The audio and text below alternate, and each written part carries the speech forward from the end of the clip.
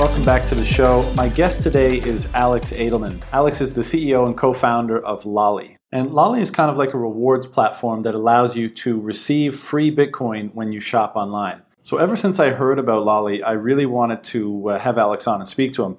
For one, just I love their social media, the way they approach their social media. It's just very down to earth, very personal. It doesn't come off as corporate or branded or anything like that. And I think they were doing a really good job with it.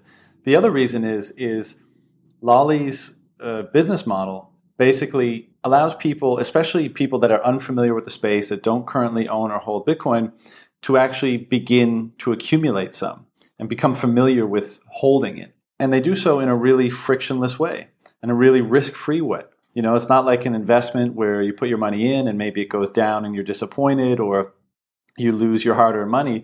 No, this is a platform that all you have to do is go about your regular daily life. And if you're with the right merchant, the right store, and it's expanding very quickly, then you can get Bitcoin back for free. And I just think in terms of adoption, you know, we always talk about adoption in the industry. How do we get more people on board? And of course, things like education are a big part of it, but, you know, such a frictionless way where all anybody has to do is just install the browser extension, and then when they shop, they automatically accumulate Bitcoin. They don't need to know anything about storage or wallets or anything like that. The investment case, they just get to live their life, accumulate Bitcoin, and then they can work on the education and work on all the different considerations required if they want to be more serious about it from there. So anyways, I just thought this was a super cool concept, and the team at Lolli were executing it super well. So naturally, I wanted to speak with Alex. If you guys enjoy this rapid fire portion, don't forget there's a further discussion episode as well, which is again just a chance for myself and Alex to have kind of a more open, free-flowing conversation around Bitcoin, around Lolli, and pretty much around anything we wanted to talk about. So that's it. Enjoy. Let's do it. What is money? Money is what we believe has value in society. Okay. If you had to explain Bitcoin to your grandmother, what would you say? Bitcoin is new money. It's digital money that lets everyone in the world have access to the same money, and it gives everyone in the world the ability to transfer that money with each other, free of any third parties. How long after you heard about Bitcoin did you purchase it? I think it was a year to a year and a half after that I started to feel comfortable with the idea. And I was always fascinated by the principles of it, but I wasn't quite sure as like, you know, quote unquote, an investment. And I think I learned about it and then did a bunch of research, got really fascinated by it, kept looking at it, and then finally just like, bought a little bit. And just to have skin in the game. Right. Can Bitcoin be stopped? If so, what's its biggest vulnerability? If not, why not? I don't think Bitcoin can be stopped or will ever be stopped. I don't think it will ever go to zero. I think that its biggest vulnerability right now is probably government. I think that the major governments in the world do have a lot of power in determining what money is. And governments are going to have to make a decision. Do they continue to innovate? And connect the entire world, or do they defend their own nations and their own currency? I do think that it won't matter at the end of the day who fights it, because I don't believe it will be stopped, because it's just too pervasive and too powerful right now, and it's really difficult to create anything that has that sort of distribution. I think we're going to see a lot of competitors. We already have seen a lot of competitors, that a lot of things that look like Bitcoin. And I'm constantly it seems like I'm a maximalist, but I'm actually always looking for something that is better. I just haven't found it. Bitcoin is the best thing I've ever found. And I'm always looking to being proven wrong. But I look at every white paper with open eyes. I try to think about it with fresh eyes. Right. But the biggest factor definitely is government because of the power that they have. If you were to make Bitcoin illegal in China, the US, Europe, I do think that would definitely stop a lot of people from working in the space. I think it would make it very difficult for us to build in the space if someone were to make it illegal. I go really deep into the more macro economic theories I have, but that's like probably for another podcast. So we'll pick up on that another time. Okay, next one is when you have these conversations with people about Bitcoin and it's dismissed, outright.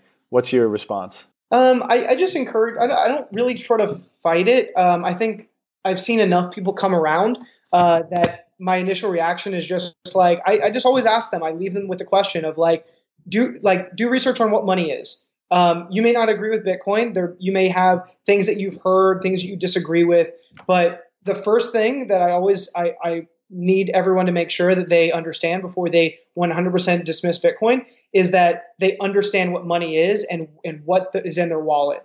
And I think when people start to do their research, then they come back and they start to think about it. And that question, we think about money, or we think about money all the time because we pay for things every day, but we don't actually know what's behind it and how it works and everything like that. So once you leave that question lingering in someone's head, most people come back and they're like, I thought about it and it is crazy to me of like that, how we determine what has value all over the world.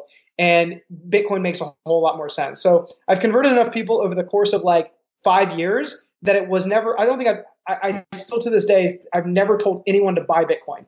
I've always said, do your research and figure out what money is. But I encourage people to do research about Bitcoin. And I have gotten a lot of people into Bitcoin. But I don't think I've ever tried to convince anyone on the spot, or I don't even know if I have. Maybe I have convinced someone on the spot, but a lot of times it's just me putting things out into the ether, me talking about it, me continuing to spread what I love about it. And then more and more people have come to me over time to learn more about it. What is your most recent aha or level up in understanding Bitcoin? We all go through these stages where we think we know it and then we learn something new. Is there anything in recent times that you've kind of learned about it? Oh, that's a good question.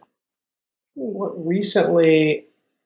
I think great question. I think recently, I guess is all relative. I think a year and a half ago, I was really thinking hard about what was going to disrupt Bitcoin, and is Bitcoin as powerful as I think it is? And I think I am right about that it is powerful as I think it is. But a year and a half ago, it still is, but it was very volatile. There was other assets that people were talking about, the flippening. Ethereum was gaining all this steam.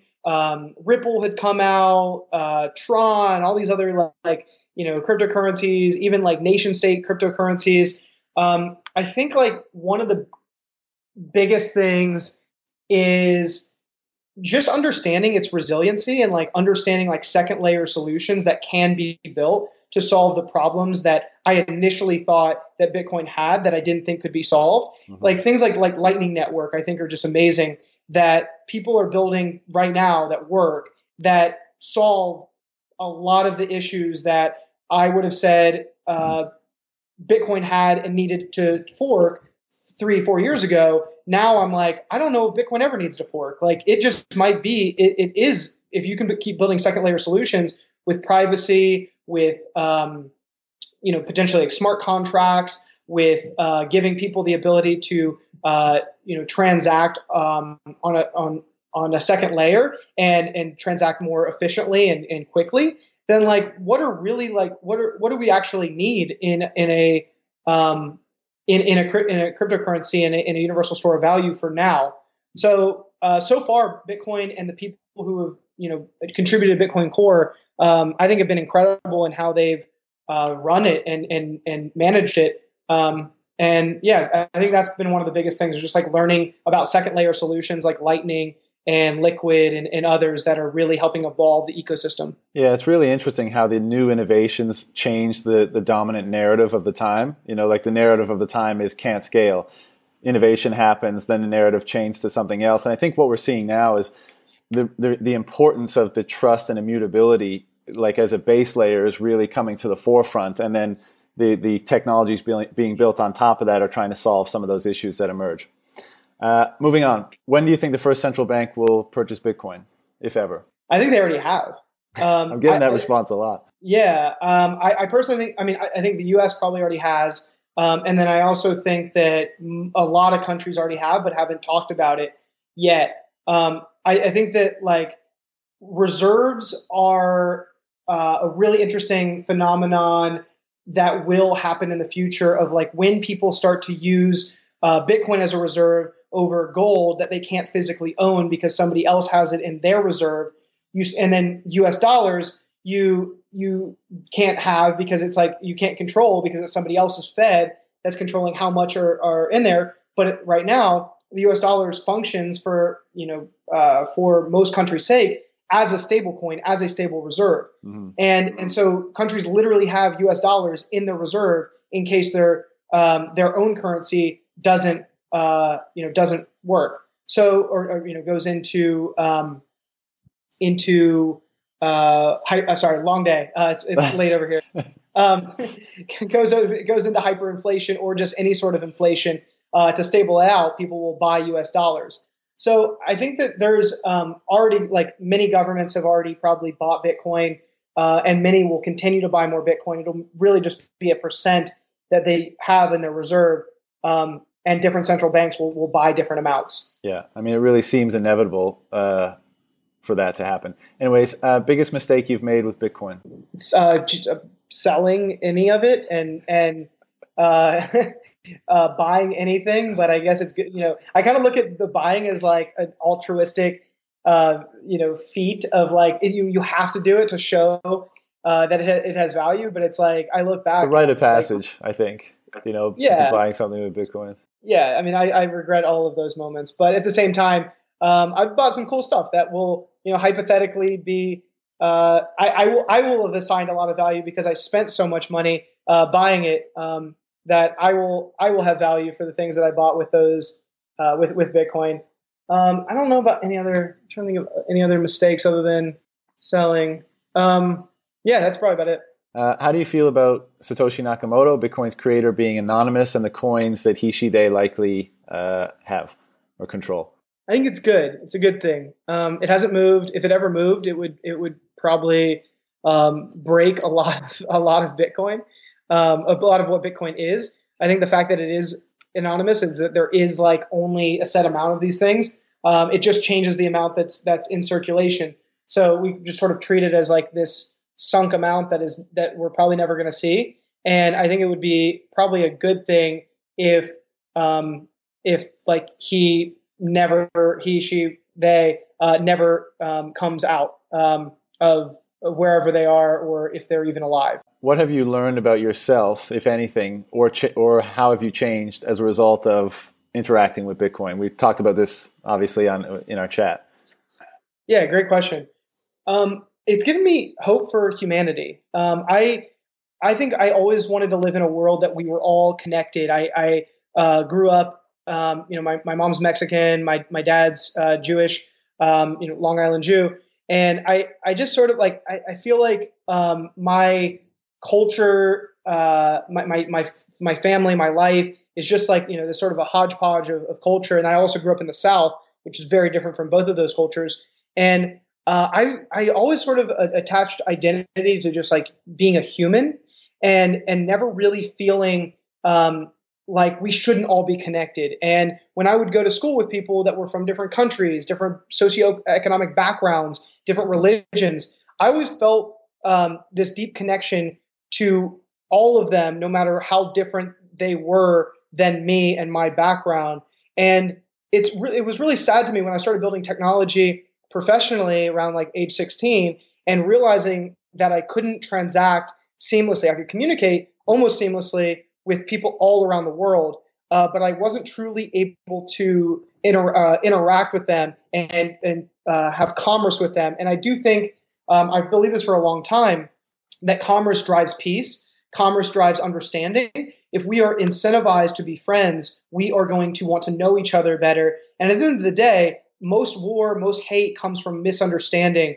So Bitcoin's the first thing that I've ever seen that is this economic incentive in order to bridge peace, to have two people trust each other and want to work together. And I do think it has the potential to bridge the entire world and to be a medium of exchange for the entire world. It's the first thing I've ever seen that truly has that like incredible scale and technology to be able to do that. I love that, man. And someday in the future, when we do a sit down, we'll go down the rabbit hole of, Bitcoin's impact on psychology, philosophy, society, because I love having those conversations. But for the time being, we'll move on. Would you ever sell, the majority of your position in Bitcoin? I don't think so. I mean, unless there was something else that convinced me it was better than Bitcoin, but I've held pretty strong. I'm not really a short-term thinker. I pretty much play the long game in all cases. Nice. And I think there would have to be a lot for me to believe that Bitcoin does not have value more so than other things, or something else has more value than Bitcoin. Right. And so if something came along that led me to believe that, then I won't say never, because I want to be open-minded always. But it would have to be something pretty compelling. You're holding on pretty tight, basically. Yeah, I'm a big believer. Related to that, have you ever purchased other coins? If so, are you likely to do so again in the future? Oh yeah, actually, maybe that's my biggest regret. When you trading Bitcoin for other coins that I've since regretted. Yeah. I mean, 3, 5, 4 years ago, I got all excited about all these other coins. I thought like, oh, there's all these scalability challenges to Bitcoin. I was building another company in like the e-commerce space, and I felt like it was like, oh, I want privacy, and so I want speed, or I want all these other things, and so all these other tokens came out, all these other coins came out, and I got really excited about like a lot of them, and so yeah, I bought plenty of shit coins, and plenty of maybe some of them will turn out to be projects, but so far. I wish, to be honest, if I just stuck with Bitcoin. So yeah, I think that's probably the best answer to that. Yeah, man, I haven't I have done that as well. Thankfully not to a large degree, but it's one of those things that I regret, but also Bitcoin always welcomes you back with open arms. Like everything's going to be okay. Just come back and it'll be fine. I'm still here. It might be more expensive, but it's still there. Yeah. Most controversial or contrarian view or opinion on Bitcoin, if any? Ooh, gosh, that's a great question. Most contrarian opinion on Bitcoin. Oh, earning is more important right now than any other thing. I think like people have to be incentivized to get into Bitcoin, and I think there's like still so much around buying, and you have to keep in mind the consumer. And most people are not investors. And so you're giving them this like volatile asset, and you're saying, hold on for dear life, and don't, and that's just like I think it's like a bad way to get involved. I think earning and what we're doing is the best, but I mean, it's also, I'm biased in the company we're building. I just think having a little bit and just like putting your foot in by doing something you're already doing, which is shopping. I think it's just like such a better way to train people and to teach people about why Bitcoin is important. And then over time, and that's also very important for the merchants. And then over time, like we shift to payments when Bitcoin is ready. Yeah, man, I totally agree. And what's missed in a lot of these conversations is the emotional roller coaster of being an investor in Bitcoin, and you completely remove that from the situation in a product and service like Lolli, because it's basically free money, and you don't really have to worry about it. It's you're not losing money via an investment, and we've all been there where we're checking the price and the chart and up and down, and like being a hodler is a real emotional thing, and removing that element, I think, would really foster more rapid adoption. Yeah, I totally agree. So more earners, more stack and sats, in my opinion. Yeah. Any reliable ways of spotting a paradigm shift? I mean, I like building companies that have bird's eye views of spotting that shift. I think that because our users are at the forefront of adoption, they are just coming into Bitcoin. Like seeing a paradigm shift, I don't think is going to come from the institutional side. I think the institutional side will certainly move the markets, and it'll go up and down when countries get involved, when institutions get involved. But I think spotting paradigm shifts are really important at our level. Seeing at like how consumers learn about Bitcoin, like what questions they're asking, and understanding that consumer is so important. Like I can make a really strong argument that while Coinbase's customers have more money, ours are more important for understanding the paradigm shift because they are at the forefront of adoption. And the next 10 million people, the next 100 million people, the next billion people, I don't know if they're going to come on board from buying Bitcoin. I think they'll probably come on board from earning Bitcoin in some capacity. Do you have a morning routine? If so, what is it? No, I'm not a big routine person. I know that there's a lot of like founders that like swear by certain things. I actually like I'm kind of an anti-routine person. Try to mix it up. I try to mix it up all the time, and we'll see if that in the future, if that's good. But like it's always served for me. If you couldn't tell, I have like really bad ADD, and I'm kind of all over the place. And it's sort of it's good for me in that I can do a lot of tasks at once, and I can think about a lot of things throughout the day, and I can context switch very actively. Which, as a CEO, that's what's really important. To be able to hop into different meetings and to make decisions very quickly on limited information. But as far as like routines go, yoga is probably my biggest routine. And I don't think I've actually talked about that very much, but that's like my zen. It's my place where I just like reset. I have like peace of mind and just feel really, really good and have moments of clarity. I'm not a pothead, but I do smoke almost therapeutically. I think that is, arguably a routine. I think when I need to get outside of my head and I need to think big picture or bigger picture, and if I'm getting wrapped up in details, I do need to like zoom out a little bit. I love marijuana, and I'm all for like legalization of it. And I would say that is part of my routine. And then reading, I try to read a lot, but nothing like consistently. I think just like, as I said before, looking for new sources of information and new sources of truth. And also trying to surround myself with as many like smart people as possible. Right. And then, basketball, play basketball every weekend. So nice. It's a good like. I love that, man. And I just got to ask this one follow-up. I'm trying to move through these as quick as possible because I'm chewing up your time. But in a search for truth and the things you just mentioned, have psychedelics ever come into play in that mix? No comment about. Yeah, I feel comfortable talking publicly about marijuana right now, but. Yeah, no comment. Denver just legalized the psilocybin mushrooms recently, I believe. But anyways, we'll save that conversation for another time. Yeah. What you want to share your experiences? Yeah, I mean, I'm very open about my practice with it all. It's I've interviewed a lot of people in the space from the scientific side and all that kind of stuff. So I think they're tremendously beneficial. And we'll talk about that some other time. I'd love that. Last two questions. How do you define success? I guess I define it differently throughout my life. I think for me right now, it's about impact. How much can you positively impact the world by the things that you're doing every day? And to me, that's success. Are the things that I'm doing and the things that I'm putting into the world going to make the world better? And is it going to lead to a better future? And I wake up every day and I confidently believe that.